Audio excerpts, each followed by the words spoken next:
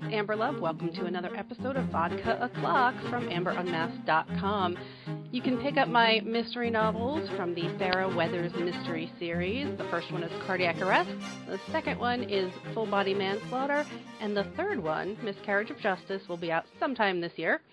So you can find out more at AmberUnmasked.com or just go to Amazon or Barnes & Nobles and you should be able to find them. You can also sponsor my work and, things like the effort it takes to make this show at patreon.com/AmberUnmasked. So joining me today, back on the show, he was here quite a while ago, is author and dear friend of mine, Thomas Pluck, if you are looking up his books, while we discuss his latest book, Bad Boy Boogie from Down and Out Books, and we're just going to talk about the writing process and all that other kind of stuff. So hopefully there won't be any major spoilers, but we're going to get into the details of the book a bit. And some of that does include some violence and sexual violence, so just consider that a warning. So, Tom, welcome back. It's great to be back. Love talking with you. So, yeah, we talked quite a while ago, but we talk on Twitter all the time. We've had an interesting year so far. In 2017 here in America. It's been interesting. So I have done a lot more reading in order to try to ignore the world. But then this past week, I basically worked on my stuff and then turned on C-SPAN for the other half of the day and pretty much drove myself insane. So I've read a lot more books this year than I did last year. And Bad Boy Boogie just totally blew me away because I've read some, hardcore noir books, from other friends of ours with violence. And this book was, even with the violence that's in it, it was, I called it smooth. I'm like, the transitions from scene to scene are smooth. Nobody feels too unbelievable. Like you have all these different characters from New Jersey, and you have this prison scenes. So you've got trans women in the book, and you've got these burly, toxic, masculine men in the book, and then you've got of course the main girl. We will talk about what it takes to have Ramona be who she is too. So give the little elevator pitch about the book, about Bad Boy Boogie. Well, the tagline that I've been doing now is, the saying that it's that Jay DeMarteau spent 25 years in prison for killing a brutal rapist and bully, and all he learned in there was how to get away with it. Yeah, so 25 years in jail from... But, a little more, the synopsis, which gives a little bit more. That's the movie tagline thing. Yeah, that's the elevators. You have 10 seconds to talk to somebody pitch. But, for detail, I would say, is that when Jay DeMarteau steps out of prison after 25 years for murdering a vicious school bully, he tries to follow his convict mentor's advice, which is that the best revenge is living well. But questions not his gut. He's been in prison for 25 years. It's where have his folks disappeared to? Why do his old friends want him gone? And who wants him dead? So he teams up with his high school sweetheart turned legal Valkyrie, who's Ramona, which you spoke of, friend Tony, who's a body shop owner, and the Raina, who's a razor-wielding gentleman's club house mother, who's based on people I knew in my past. And with them, he'll unravel a tangle of deception that goes all the way back to the bayous where he was born in Louisiana. So that's the short synopsis I could give you. So the first thing that I wanted to mention, though, of course, was that you chose to set it in real locations like Nutley, New Jersey, and that area around there. Why did you just decide to go with real towns instead of making up towns? I find it much easier to use places that I've been. A book I'm writing now, I am inventing it or, basically making an amalgam of other different towns. But this one, when I was inspired by the story, it was on several news events and stories that happened in the area. And I felt, growing up, the fact that we do flashback to Jay's childhood with his friends, which I spent in Nutley, and those scenes really drew on my growing up in my own childhood. So it felt like I wanted to, enjoy a little bit of the nostalgia there. And actually, this one, even though I've had Blade of Dishonor published before this was the first book that I wrote, and it was, it's the one where you just put your whole heart in, and that is, that's where I came from and grew up, and this area that I know well, and I wanted to try and tell a story that could only really, it couldn't only happen here, but in some ways it could. Like the details is really make it a northern New Jersey story. Yeah, because even though there was some, like you mentioned, some scenes and time spent in the Louisiana bayou of Jay's family, like biological family and stuff,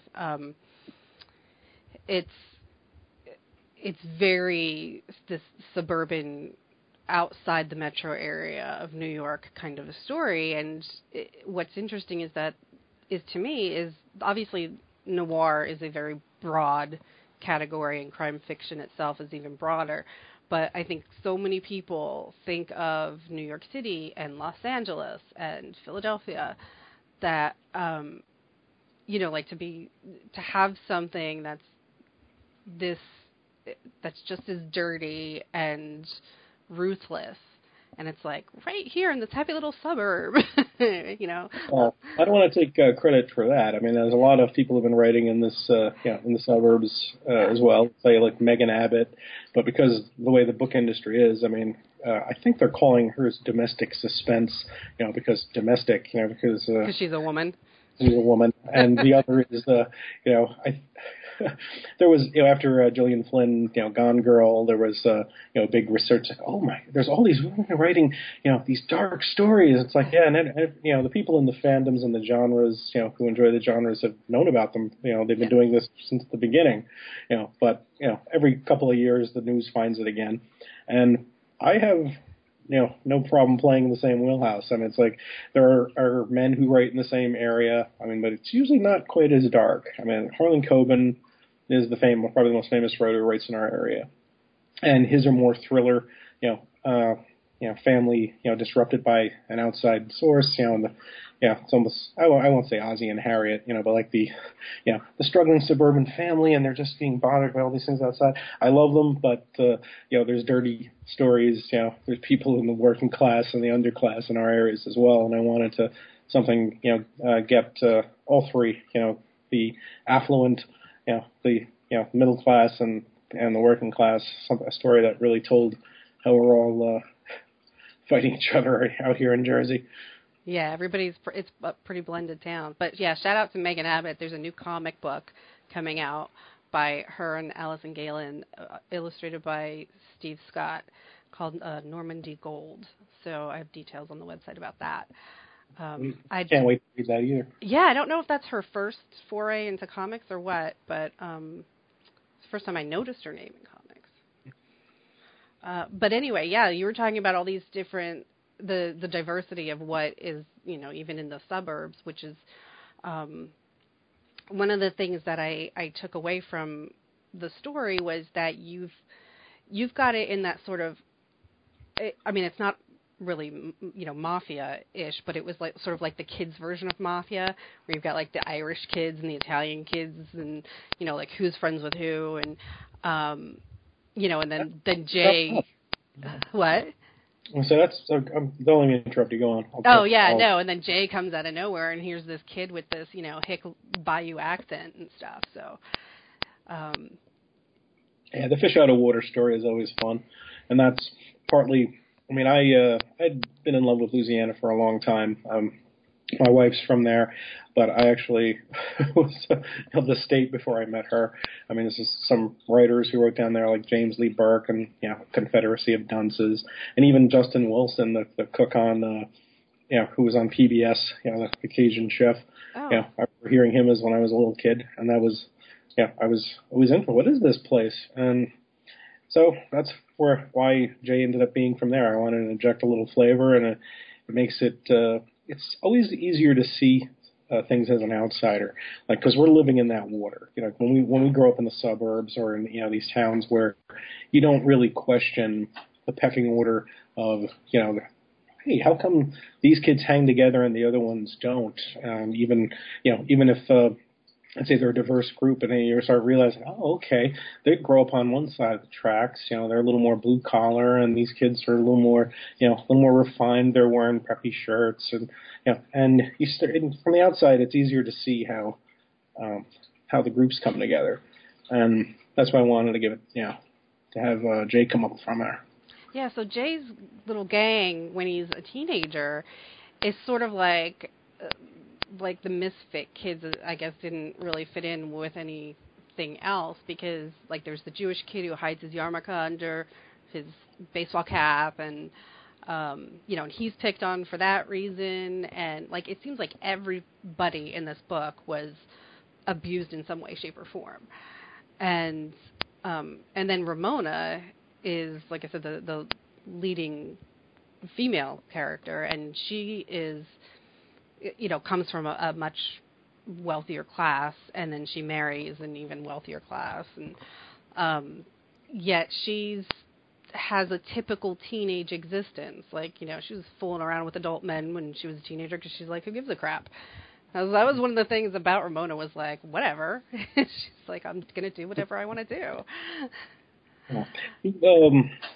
Well, I mean, it's another one who's, maybe not everything that happens to her is based on people I know, but the character is definitely inspired by, let's say, I don't like the term precocious, but let's say the two of us, a friend who went to college at a very early age, and you get that confidence in yourself when you're young, and you think, oh, well, look, I'm an adult. We all kind of felt like that. We don't really know that we don't have it together yet, and we can't make these decisions. Right. And that was, where she came from. It's not, trying to be salacious or anything. It's just, these are, people that I knew, and it's like, when I came to write her story, it was like, okay. It's like, I've never lived as a 16-year-old, girl in high school, but I, know the stories of a lot of women who did. So that's where I drew from. Yeah, and it was very, like, this is why every character felt really developed, especially, like, by the time you get to the end, you really know everybody so well. And even though people may question the actions of somebody like Ramona, she did things that definitely were by her own choice, because the one time somebody tried to make her do something, she stood up for herself and was just like, and then Jay took care of it too, and that was when they were much younger, teenagers.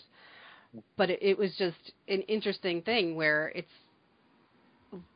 it's not that she didn't know the difference between right and wrong, and I think a lot of people lose that when they talk about teenagers and sexuality, that, oh, they don't know any better, they don't know this, and, oh, if she was a teenage girl and this man was, an adult, he should, she should know better. And it's like, but she definitely knew right from wrong. She just made her choices as to, no, not this one, that one time. She's I didn't want to give her, I don't like when, people, are given a pass. I think that, we're going to, you make people, our life is our decisions, and sometimes we're going to make wrong ones. People are going to behave selfishly. They're going to behave vindictively. And there's things we can't undo. And, you can, if you want to tally them all up like we're Anubis at the afterlife, I wonder how many of us would pass the test. And that was the thing in there. It's like she, she's a character. She is looking out for her, not her own, not her own interests. She has her own plan. There's so many woman characters, especially if they're married, where you start seeing that, like they don't seem to have their own agency. And she definitely does. She might not be. And this is, exactly. It's like the whole plot is actually revolves around stuff that she put into motion. Yeah. And you might not like it. That's the thing. Like anybody who reads it, you might not like it. You might not like what she does, but you still respect her that she's in control of herself. Yeah. Well, part of it, this wasn't not just her, but every character. We make we make decisions, and this may this may say more about me, or at least the people I grew up with, is there's going to even stuff that comes from altruism. There a lot of times it goes through a lens or a filter where it's like, well, how much can I do the most good for everybody, including myself and my friends? It's like, how many people they really go out and do selfless things, or I'd like to help this out, and of course I get some feedback or publicity on it or whatever. So it's not to say that everyone is I'm not super cynical either, but everyone has their own little agendas in it, and when you have characters who seem to be doing things just to help the protagonist, they don't really have that. I don't think they're fully human. Even toadies, was it Tony in the book? We didn't mention him yet. He's Jay's best friend who runs a body shop. And he really does help him out when he gets out of prison. He does, yeah. But of course he has his own reasons as well. And it's not, he's not, I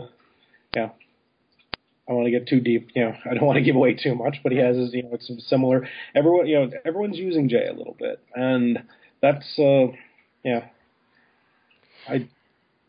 go on. Well, Jay is, I felt for him, even though it's like, this dude is like so violent, and he does not regret the murder that he committed that sent him to jail. He doesn't, he has, he gives zero fucks. That's just, but the time period of, in the 80s, to go away for 25 years and come back, he's like, he doesn't know what a cell phone is. He doesn't know how to use the internet. He's so confused and lost. And it's like, it's not only because they're adults, but because he literally lost time. Oh, yeah, he was supposedly, it was like between 15 and 16, let's say, when he was arrested. And in reality, I mean, unless you're extremely rich, in a case like this, you're not going to be walking free again unless you are acquitted. Jay obviously was not. So he was, that was the last time that he, saw his family freely or anything. And to me, it was just like, I'd like to write a story about a guy who gets out of prison and doesn't even know how to drive. I'd read certain stories about, people who've been in, from juvenile times and the difficulty they have in reentry. This story is only partly about that, but I couldn't ignore the realities of it. And it's not, but on the other hand, it's not, I don't spend too much time on Jay looking at a cell phone and saying, oh, what is this magic, what is this sorcery? No, it's like you're aware of cell phones in prison. I mean, they are smuggled in. You don't get to use one every day. I mean, you've probably never seen an iPhone, but the flip phones, right, they get smuggled in, and you read about certain things in the internet and whatnot in the magazines you pass around. But it is a totally different world, but the people really don't change. And that's another thing in it, is how he gets along, is that he, having both dealt with, as a kid with a bunch of manipulative people, both friends and family, and then in prison where you're constantly pushed between, different gangs and different actors. You have to keep the COs happy, but you can't, there's certain things you can do and cannot do in there. He is a very quick judge of character and what people's motives are. And that's what he uses against people more than being a mechanic. He also learned in prison, he spent his time in every training course he could find that they would give him. So he's pretty good with a wrench and everything, but more so he, can view people and he gets a good read on what their intentions are. Mm-hmm. Except a couple. Yeah. And the prison gangs, you really, I was wondering what kind of research you did, or if it's just because you're so well read on your own. This information that you have on all of this prison stuff. I mean, if it doesn't come from a TV show, then I'm literally clueless. So, Oz, it's not bad. It's not bad to that. But for me, I read the Angolite, which is the official inmate-run newspaper of Angola Louisiana prison, which anyone could subscribe to. It's like $25 a year, and these guys, they write, good articles in there. They're mostly involving the criminal justice system. So if you're not interested in that at all, may not be. It may not be the magazine for you, but it gives you a look into prison life. The gang stuff is more from reading people who had served in prison, everything from the original Orange is the New Black to, there's, more, what was another good one, God of the Rodeo, which was also set in Angola. There's, the way prison is there is a TV and a movie ethos about it. Let's say that, this we have like this almost image where it's like Shawshank Redemption, which was set and stuff in the 40s and 50s, and it's it's almost like a fairy tale mythology we have of it, where it's like, oh, you better get in, someone's going to do this, and and the gangs are all based on race. It's like, and to a degree they are, and but talking to ex-cons and reading about it, it's like the riots were mostly it's like a strike. Think of that, workers did a strike there, and they also use it that time to make booze and trade drugs and all that, and fight for different parts of territory. So when a riot happens, it's never spontaneous. They'll find an excuse, like if a guard beats somebody down too hard or something, like they might use it. And a lot of this is from let's say Les Edgerton. He's a crime writer, older fellow. Sorry, Les, but he is. And he's written some good crime fiction, period. And one was called Just Like That, about two guys who get out of prison for 5 or 10 years, and it just gave the criminal mindset. But we have the other thing I wanted to get with the prison scenes is that we have this image, where, someone abuses kids or is a rapist or whatever. Oh, they're going to prison. It's like, they'll get theirs. They'll get the street justice they deserve there. And it's not really true. If you're weak, and a lot of people who molest kids are these little, skinny little guys who, are going to not do well in prison no matter what they did. And that's why they're getting attacked. And they'll use that excuse on them if, to try and get out of trouble. If you, beat a child molester to half to death, you're going to say, it's like, I couldn't stand that, and to try to get a leniency from the prison justice system. I see. But it's, they're not, it's rare that it's true revenge on it. Because I know, I definitely know more about it from the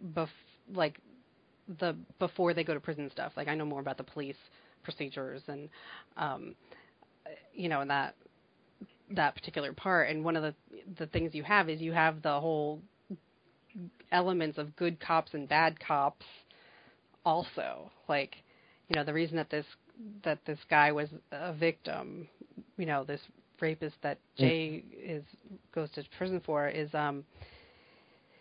he was a kid who was well connected. His father is really well connected and stuff, and so the cops situation when Jay comes back and he's out of prison, it's like I was trying to get a read on things. I'm like, I thought these guys were friends. Why do they seem to be threatening him? And it was just all because of this whole internal police pressure. They had to do what this powerful man of the town needed to be done, kind of a thing. Well, that's the other thing is they're called peace officers, and so their job is to keep the peace, which may not always be the best thing, for freedom. It's that's a lot of times where we see suburban police have violent problems, against minorities or anybody. It's because they're looking at something as, they're trying to keep, some sort of order that you may not really be breaking a law. You may be, they might have, more sympathy towards you if you are, not someone they consider an outsider. And, you'd be let go in that case, but when you're considered a troublemaker or an outsider, they're going to, wield the system against you. And that was it. My father was a police officer in Nutley for a brief time. It was, he told me, stories of things that had happened while he was on, the force. And there it was, it's almost become a cliche, But if they can't catch the person who did it, if they get someone who, it's like you probably did something, Yeah. And that was the attitude Jay was given, because he was low class. He'd gotten into fights. He was a bit of he was a troublemaker. He's not, he's certainly no angel.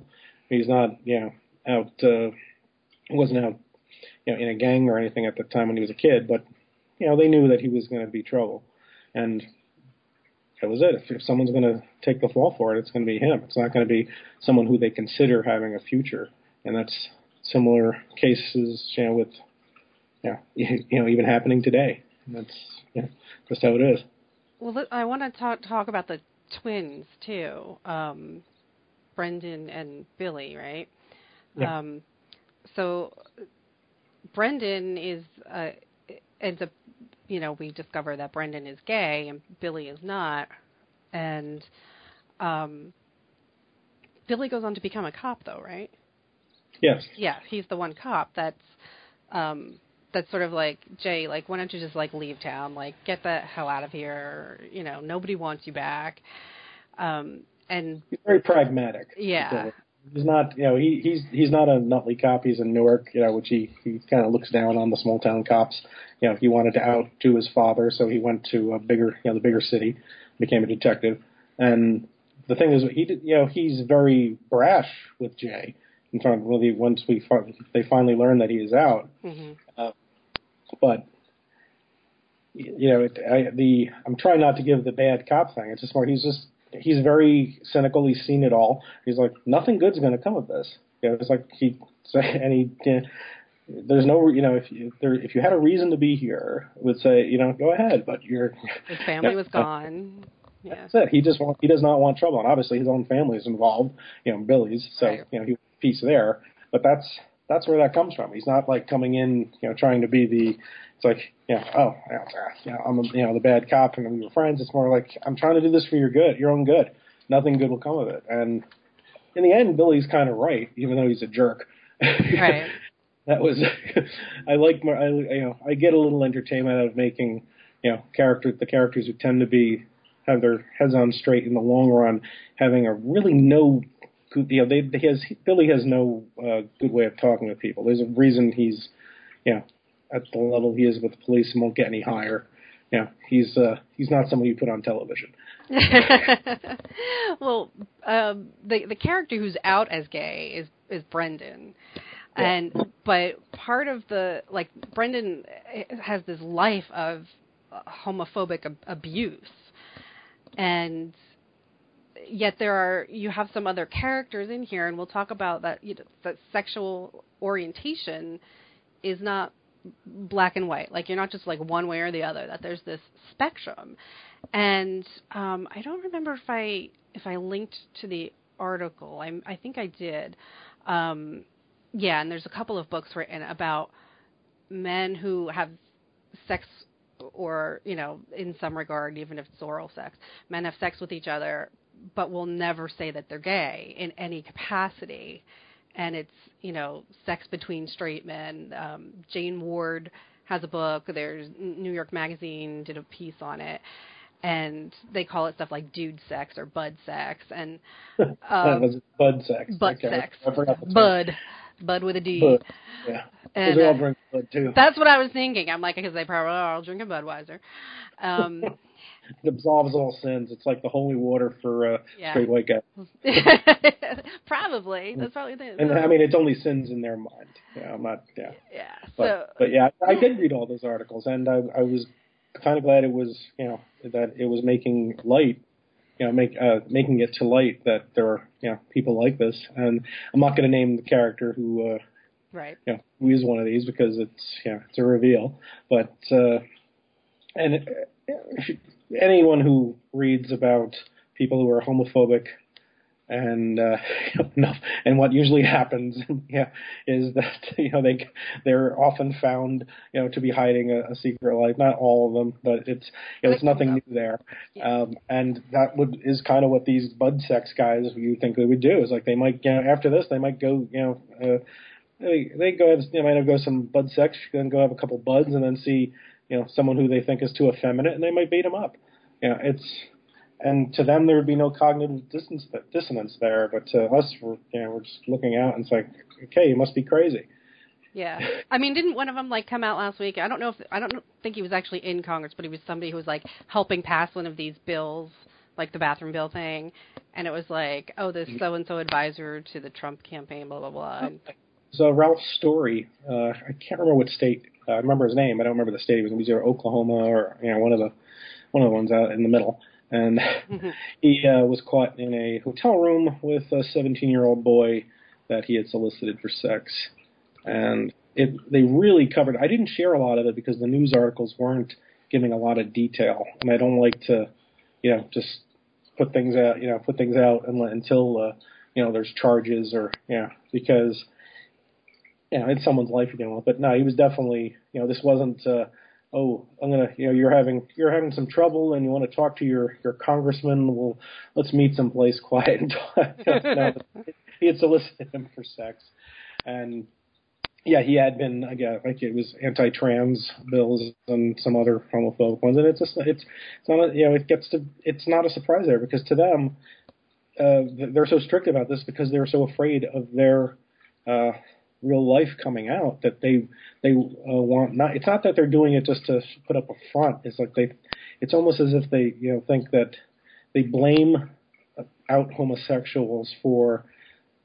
For them, it's like you make it worse. If everyone was just as quiet and afraid and hated themselves like us, it would be better. It's like the attitude that you see that comes off of these type of guys, and then, I mean, when I'd read of characters like this, I was like, what if, to me it was just, it fascinated me to be able to have those same thoughts in your head at the same time, and I wanted to write a character who wasn't just pure evil, who thought he was doing good, and who was one of them, and. Yeah, there's one in the book. Yeah, and like I mentioned before, you have a couple trans women characters, and in the prison system, they're part of those scenes of Jay being there is I don't know how they actually manage, but I guess it's through some sort of bribery situation, right? It's not the first story. Yeah, there's many trans. In prison who can, because you can get drugs in. Yeah. So you can get one. There's no problem with getting estrogen. So they, so they get so he gets his cellmate changed, and gets to protect her like the sister, and it was just one of those things that when he comes out and and meets Raina, he's just kind of like, hey, it wasn't like some big shocking, it wasn't. Sorry, very loud motorcycles going by. So it wasn't like this big thing. Like Jay's reaction was just so natural. He was just like, Well, to him, that was the thing. Is like if to Jay, when this character was always a woman. When he met her in prison, that's how she wanted to be seen, and that was they were cellmates and friends. So to him, it wasn't a big shock. It was more. That's how she had always presented herself. Yeah.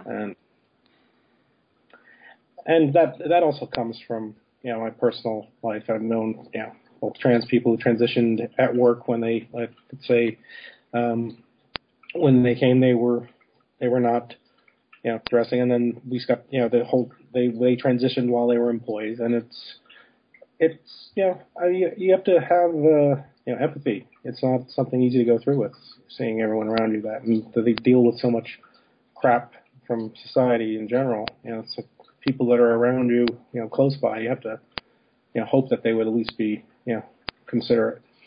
And yeah, and that was what was so sweet. Like that was you have these moments of just pure. Caring and compassion and sweetness, and it's like in this book filled with murder and abuse, and how Jay feels. He's like this.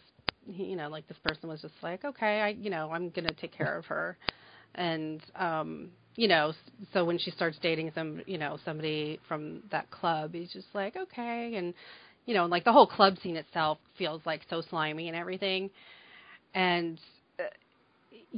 That was tough too. It was more like I felt bad putting in a strip club in a crime novel because it's such a cliche. But when I wrote it, I would say, okay, I know people who've danced, and both men and women, and I would say, okay, I'm going to write this from their perspective. I mean, the people like Jay is seeing it as a bouncer and as a customer, but I was not going to let that facade that the customer gets at these places be there at all. Because I wanted to show it from their side, where it's it's work, Yeah. And it is slimy and sleazy. I mean, yeah, that's it. I mean, and that's what and it's and it's a business, and sometimes it's an organized crime connection or what have you. So like Jay just he really gets. I don't know if prison was harder or if coming out in his real life then is harder for him.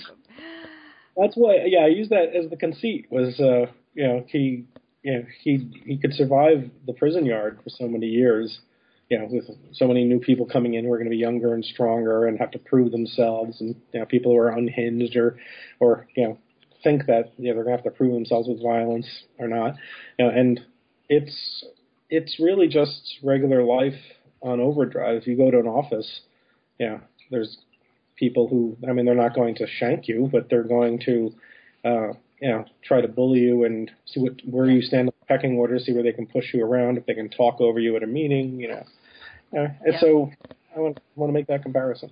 And like I said, you have these scenes where these especially like teenage Ramona and Jay together that are just so sweet, and they're so in love, and everything's so romantic and adorable, and then you have, obviously, like I said, this book that has all this other violence sprinkled in.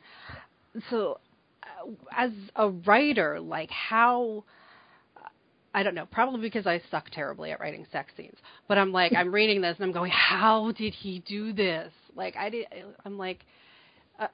Did it take like 8 million revisions, or anybody helping you saying no, this here and this here and this here? Like, how did you do this?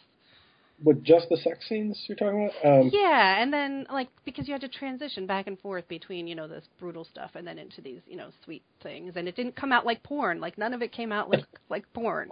I'm glad it didn't come out like porn. But yeah, writing those scenes, I tried to keep it just little flashes of what I tried to think of, like, what would you remember if you were a character in this in this particular scene, or what I would remember. You're not going to have like a video camera in your head, and so I thought of it, just keep the minimal, and because they're not, there's no euphemism, it's graphic, to a degree, but it's very, it's cut very short, and you know what's going on with the very least being told to you, and to do that, I try to think of it as looking back, and what memory would take away from you, what would it leave out, and how to do it without being salacious. You need, sex scenes should always, have a purpose other than just saying, "Oh, that's hot." Unless you're writing. If you're writing a book that you want to turn people on, that's fine. But in this, it needed to be, stuff that developed the characters further. And Jay, that's where you see Jay's, his problems, his scars from his past, and also Ramona's. But I wanted to show that they could still find tenderness together. So it wasn't shocking or anything. It was just two damaged people who had found each other because they fit, and they had a short time together. Yeah, definitely. And it's probably not, I don't think it's spelled out or anything in there that Jay is PTSD, but goddamn, he definitely does, and that's yeah, good. Okay, I'm glad that got across. Yeah, because that was one of the things that in the review. I wrote this long review and praised you incredibly because you deserve it. One of the things I mentioned was about how other storytellers sometimes they get the abuse part wrong. Like they just use it as motivation for why is this person seeking revenge, and they don't really show the character. And Jay he has these nightmares, and so he doesn't sleep, and he has intimacy issues, like physically, and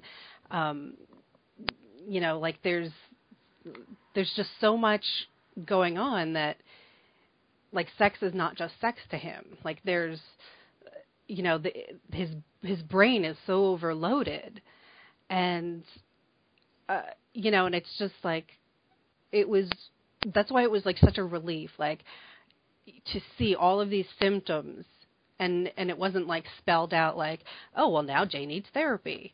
It's like, you just read about him, and it's like, oh my God, this guy. Well, yeah. He's fucked up.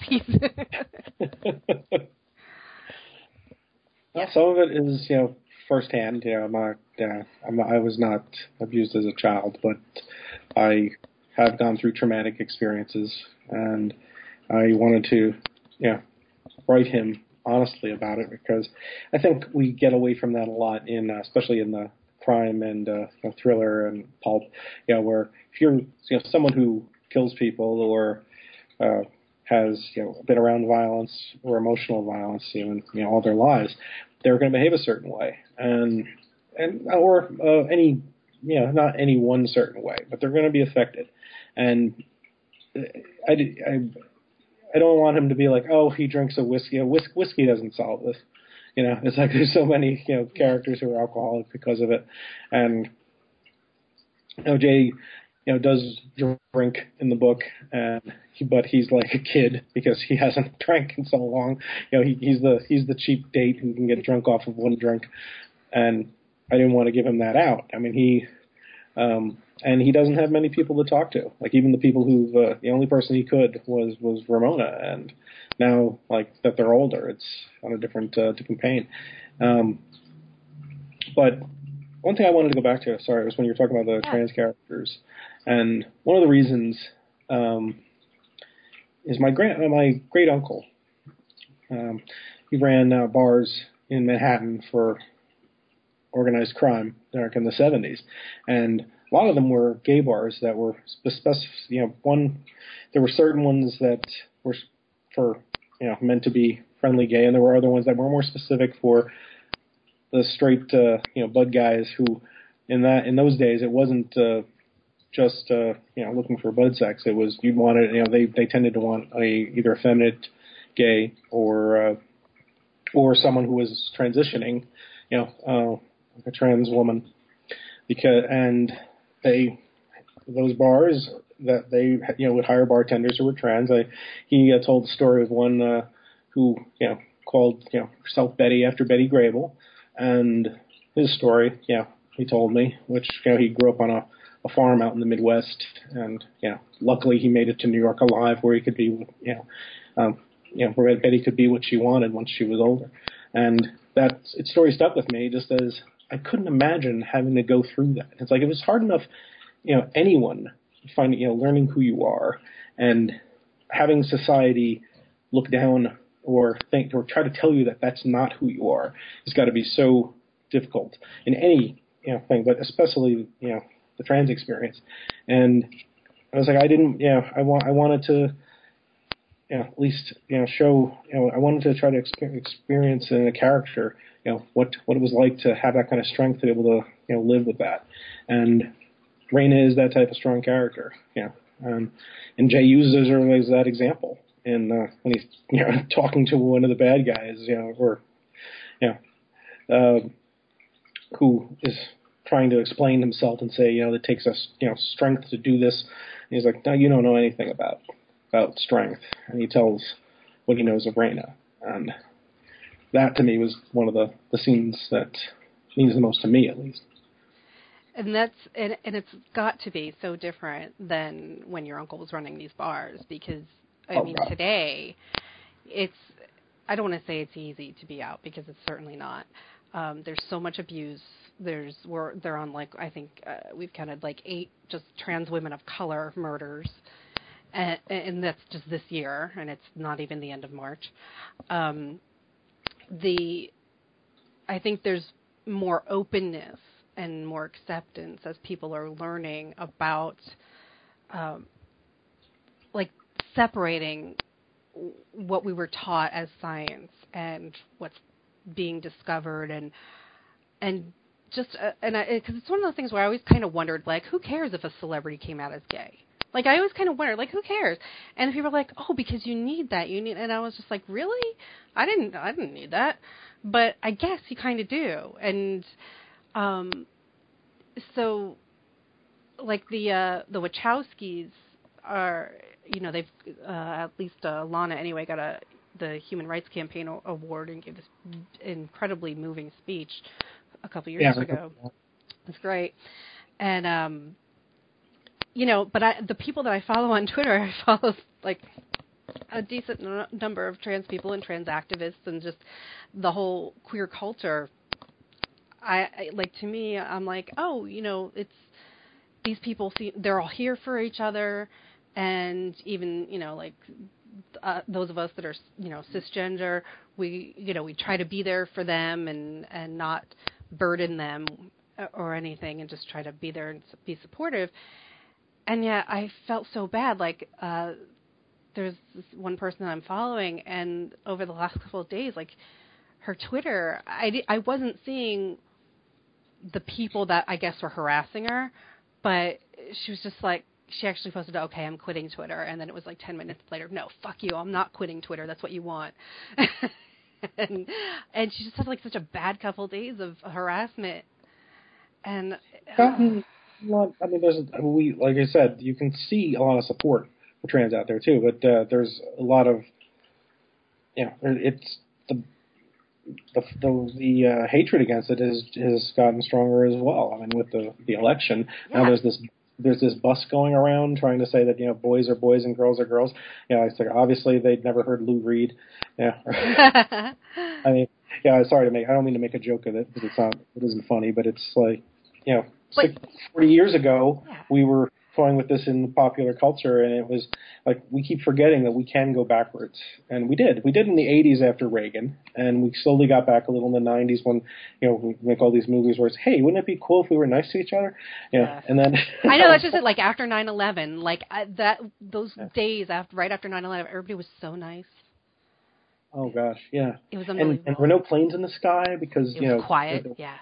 Well, you're further out west, but here near Newark Airport, it felt like I was like a child again. There were so many fewer flights, and it's not to glorify 9/11, obviously. I mean, but it was different. I worked in Manhattan that day, and it was terrifying, but it was definitely a changing point in the culture as well. And so now it's like, there's like this immigration bans and the bathroom bills. It's like it's like all of these legal reasons to hate and discriminate, like the Religious Freedom Act.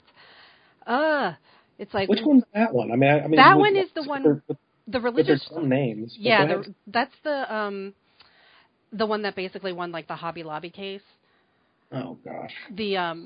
So that if you're an employer, you have the right to fire people, and some of that makes total sense to me, and some of it doesn't. If you're a Catholic school and you only want to hire Catholic people with your same viewpoint, honestly, I'm like, okay, whatever, it's a Catholic school, but there are gay Catholics, so that's another thing. So it's like, they can write everything off as religious freedom, and then you can, the bakery lawsuit thing was the big one. Somebody didn't want to make the cake for lesbians or something, and they were shut down, obviously, because their business. Like, I mean, first of all, between all of the hate mail and attention, it's like, well, maybe you just should have made the fucking cake. But now so that the Religious Freedom Bill allows people to say, no, I don't want to bake your lesbian cake, which sounds like the cake has sexuality, but you know what I mean. I mean, we are definitely going back with that, with the separation of church and state and how we view it. I mean, we can't. I think thanks to the media fracturing, there's people that are we can't even, the words seem to have different definitions to different people of different political stripes. And that's why it was so odd And it was odd, yet, we understand why, that there's class issues and not just gender and sexuality issues. But, Caitlyn Jenner being a Trump supporter and a Republican and his token, if you will. And it's like, how can you support somebody who would tell you you're not allowed to use this bathroom? Like, but yeah, that's I don't, not to be cruel to Caitlyn Jenner in particular, but when is that going to affect her? Yeah. Really? Yeah. I mean, it's like, that's how we see with both with whites, whether they're rich or poor or whatever, or there's people who just don't seem to care, about, let's say, the immigration ban and all this, and it's like, well, you're not seeing your family torn apart because of it, or seeing it happen to friends. Yeah, you're famous enough, or you have enough money and whatever. I don't know what to blame the selfishness on. I don't know. Because to me, I want other people to be, to feel comfortable and free in my country, as long as they're not hurting other people.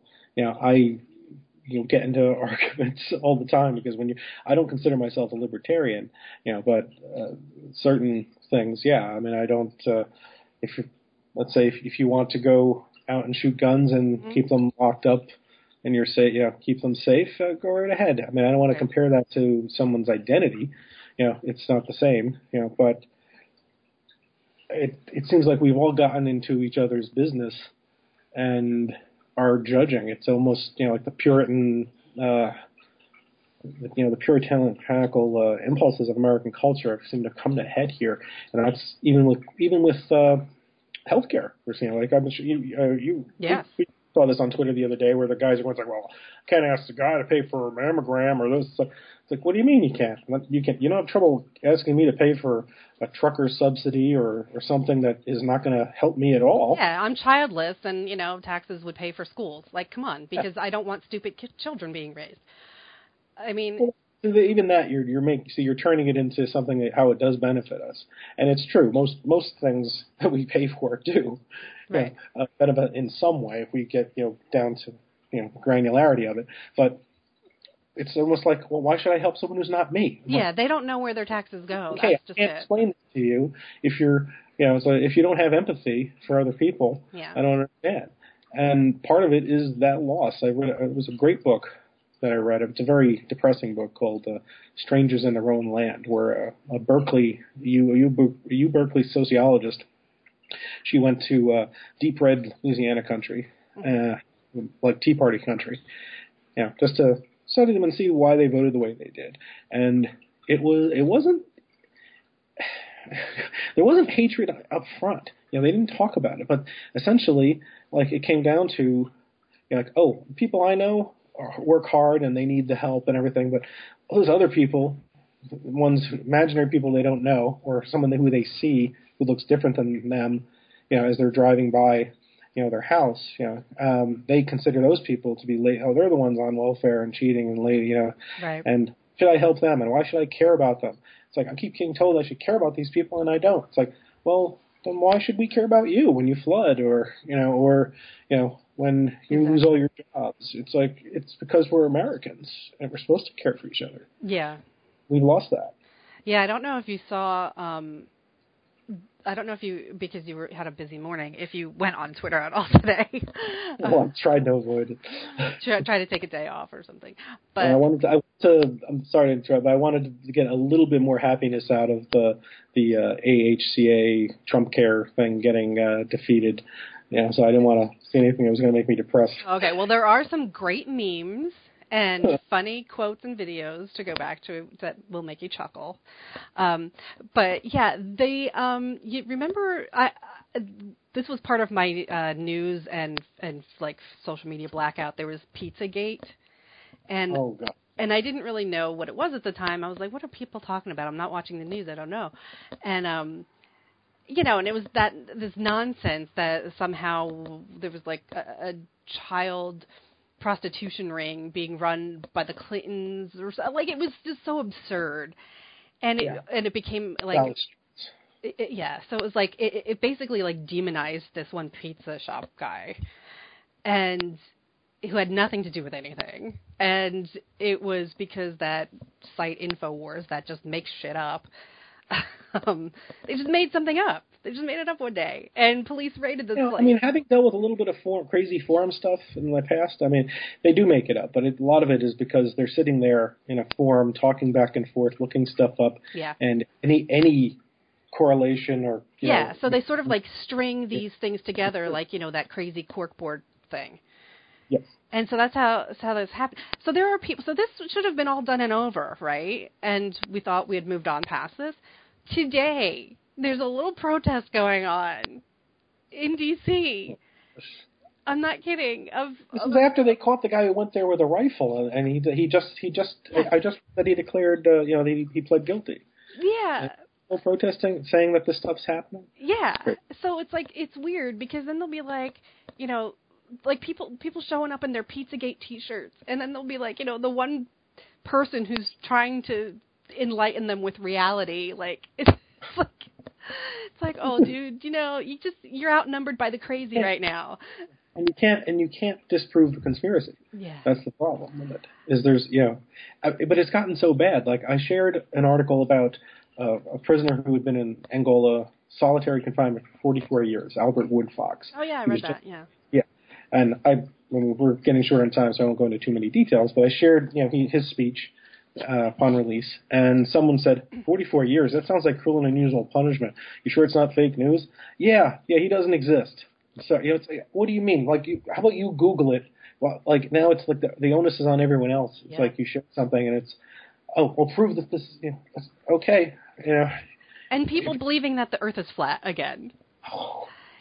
I really hope that some of that is trolling, but I don't know. I know. I hope so, too. I hope so. I just don't know. But, so that's the crazy-ass place that we're in. And, and thinking of, like, the noir of a small town. And I can tie it back to it. It's like because of the book and the anthologies, including Protectors 2, that you have a story and the Great Bessie Coleman story. I fight. Help fight child abuse by donating to Protect now. I do get a lot of the Pizzagate nuts. Because anytime you mention, a trial with someone who's a child abuser, they tag it with Pizzagate and this and that. It's like, oh, see, there's another one. It's like, they don't all know. It's not like they all have a chip in their head and get orders from the Clintons. There's people who've done this for years. And it's if you wish that the people would take their crazy hatred of let's say the Clintons or anybody, and put it towards fighting child abuse. Well, I was wondering, when I was reading your story, because you made the locations real, I was wondering, like, I wonder if any of this had like a nugget from real news, because that's just one of those writer prompt things, I'll be upfront and honest. Yes, there was an axe murder in Nutley that had nothing. That's completely different than what happened in the book, but. There was an axe murder. If you can use Google, I would wait till you read the book. It won't spoil anything, but you might think it does. There was a lot of incidents of bullying that I got directly from the news that inspired the bullying in the story, other than stuff that happened in my real life. We all deal with bullies. We've got one as president right now. Yeah, absolutely. So. Yeah, and then the story about in the park where it's like this. You made these cops legends where they chased this guy through the park and there was a shootout and stuff. And I was thinking, like, every time that part came up, I was like, God, that sounds so real. And I don't know. I mean, it could be. I mean, there's probably a million stories. Certain stories that I know of. It is not any secret truth of a shooting that did happen in that area, or another one. Part of it was based on my father when he was a police officer. He was not involved, but there's a famous police murder in New Jersey, happened in Lodi. James Trantino, that's the guy. They finally released him from prison. He was one of two armed robbers who robbed a bar and found two police officers there, got the drop on them, and executed them. And when they found those guys, only one of them, Trentino's the one who made it back who went to jail. The story that my father told me, which, like I said, this is just Tim telling me. So I don't know who he heard it from or whatever. Was that when they found they caught Trentino when they found the first guy. The police really went over were very violent to him. Let's put it that way, and then took a picture of it and told them, it's like, this is if you don't turn yourself in, this is happening to you. I don't have any proof behind that. Like, this is just it could just be locker room talk between, people, but it's a 50-year-old case. And having that in my head, I was, it made me think, it's like, wow. What are so what is behind all, the stories that, of growing up in this, it definitely had an effect on me. Okay, yeah, because it did feel like I said, it felt like something very realistic and everything, and I thought that it was just going to be like this sort of just nugget mentioned in the story, but then it just kept coming back and back and back, and then you finally get like the whole story, and I was like, oh, because I was just thinking, oh, that was just like a little tidbit to get to know this guy. And it was, so it was really interesting. Like I said, I loved technically how you put stuff together. So what I should have asked you first was, did you write this just from beginning to end, or did you tackle it as far as chunks of time?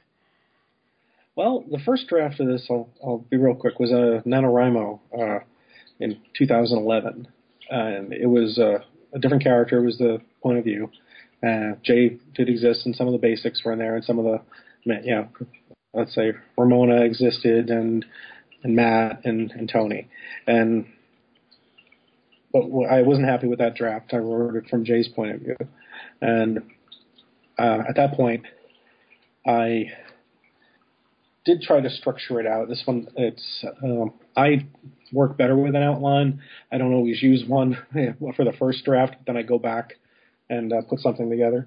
And that's what I did with this, to try to pair up scenes in the past with scenes in the present to help make sense of everything. So, when you meet the characters, okay, who is this Billy guy? It's like, okay, and then directly afterwards you get to see where they met as kids, and you say, okay, yeah, and you see him, who he was before, and you get an idea of what must have happened between now and then to change their personality. So, and that was intentional, but it helps a lot to organize with a board. Alexandra Sokolov has some good resources online of how to keep track of your 3-act structure, and that's what I used for this. Oh, very cool, very cool. And definitely before you go, I want to know more about what other projects you have going on, because it seems like I know BoucherCon is coming up and people are already talking about it. So is there going to be another volume of Protect? Protect. I'm doing another Protect anthology. I loved putting those together, but they are a great amount of work. Yeah. So the books are doing very well. Together, I think there's 100 writers almost in both of them. One is 40. Yeah, one is 41. The other is 55.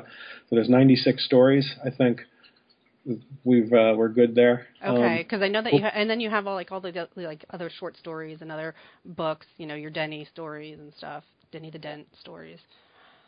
The next book I'm finishing now is also based in suburban New Jersey, and is about two nerds who inherit their father's old man bar and try to make it trendy, and it gets infested by hipsters. It's a little bit lighter than this, but still, dirty Jersey and crime in there. And after that, I will work on the next J. DiMartino novel. He's going to Louisiana, and I don't know, spoilers, he lives. Yeah. When you call it a series, it usually, you can assume that the main person's going to live. And looking forward to, setting a book down there. And short story-wise, I don't have a lot coming out this year. I mean, because I concentrated so much on the novel, I have a few stories coming out. One is more horror, which I can't give too many details about that, but it's for a Lawrence Block anthology based on It's based on works of art, and I Ooh, chose one of my favorite paintings, which is Truth Coming Out of Her Well to Shame Mankind, and hope it lives up to that great title. that sounds like a really cool book. I mean, especially if Lawrence Block is involved. Yeah. You should definitely check out was it In Sunlight or In Shadow, which is an anthology he edited, which all the stories are based on Edward Hopper paintings. Mm-hmm. The noir, painter, who did Nighthawks at the Diner and many others. And Megan Abbott has a story in that too, which is great because I love Megan's I love her suburban noir tales too, her domestic suspense. But she cut her teeth on 40s and 50s era noir as well, and this one is based in a burlesque club in New York in that time, and you can tell that she's just having a blast with it, and I love that story. And it opens the book, so I guess Lawrence Block thought it was great too. That's fantastic. Yeah, I was going to ask you for recommendations, so now we've got a couple. Anything else on your radar? I mentioned the Normandy Gold comic. If you like 80s era stuff, Peep Land by Krista Faust and Gary Phillips is another comic out from Hard Case Crime, which I've been enjoying. I'm really glad Hard Case has got their own comic imprint now with Titan and they do stuff. Yeah, I like that. I like another comic I read is Bitch Planet. I'm enjoying that. Kill or Be Killed. Anything by Ed Brubaker and Sean Phillips I love too. I'm enjoying Motor Crush, which is a little different for me. That's future motorcycle racing type comic. I haven't checked it out yet. That's definitely on my radar though. But Helena Crash is a new one, brand new one out that I did a little mini review of.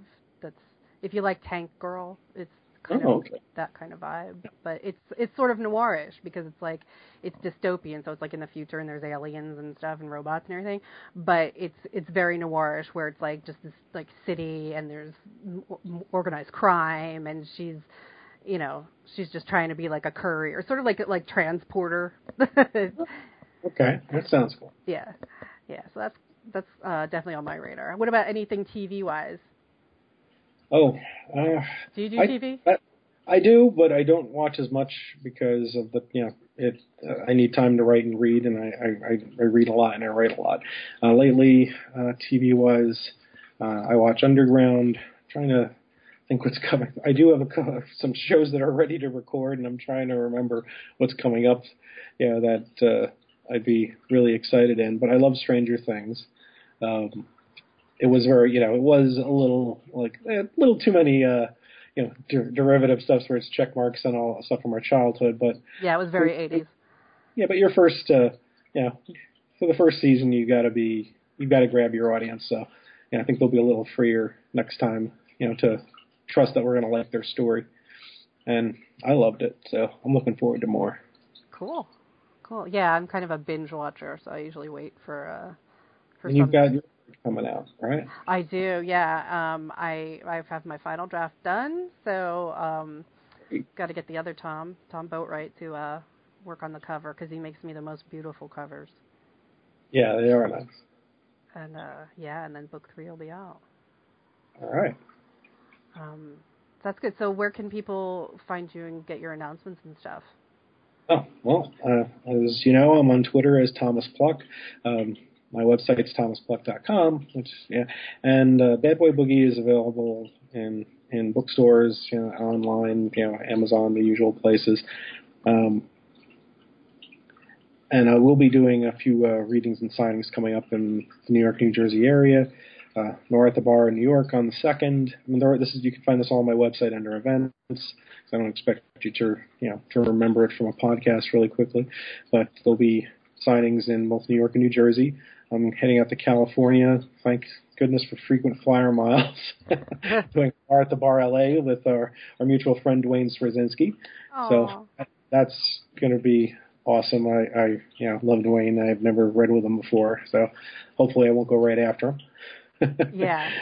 Well, it'll be fun. I guarantee you it'll be fun. Yeah.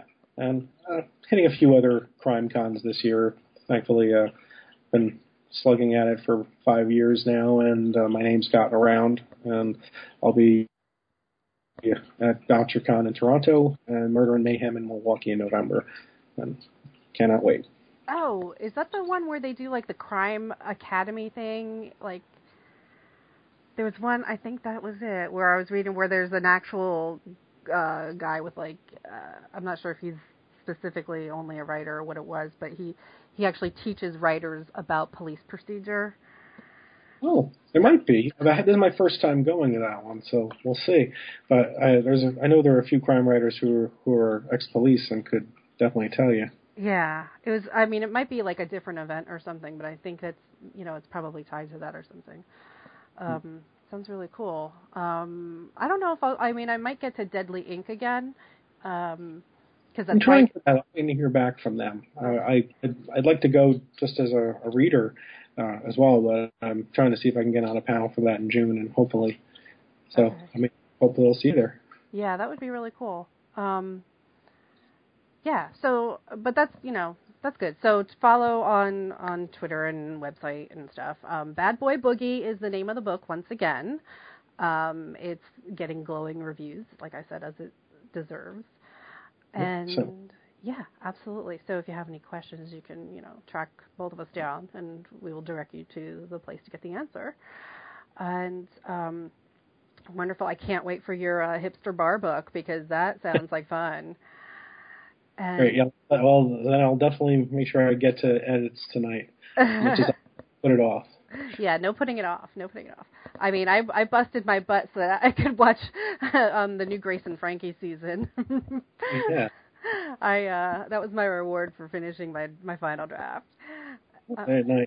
Yeah, Sarah, I haven't watched the season, but I've caught episodes, and I love Lily Tomlin. And, so she's great. She's amazing. She's absolutely amazing. So I will let you go then, because I do not want to come between you and your work. You guys can follow me. What was that? So thank you so much for having me here. It's been great to talk to you again. It's been too long. It has. So, so guys, follow me on Twitter at Elizabeth Amber, because even though it's been really political of late, I do still talk about books and comics and stuff like that, and nerdy things, and,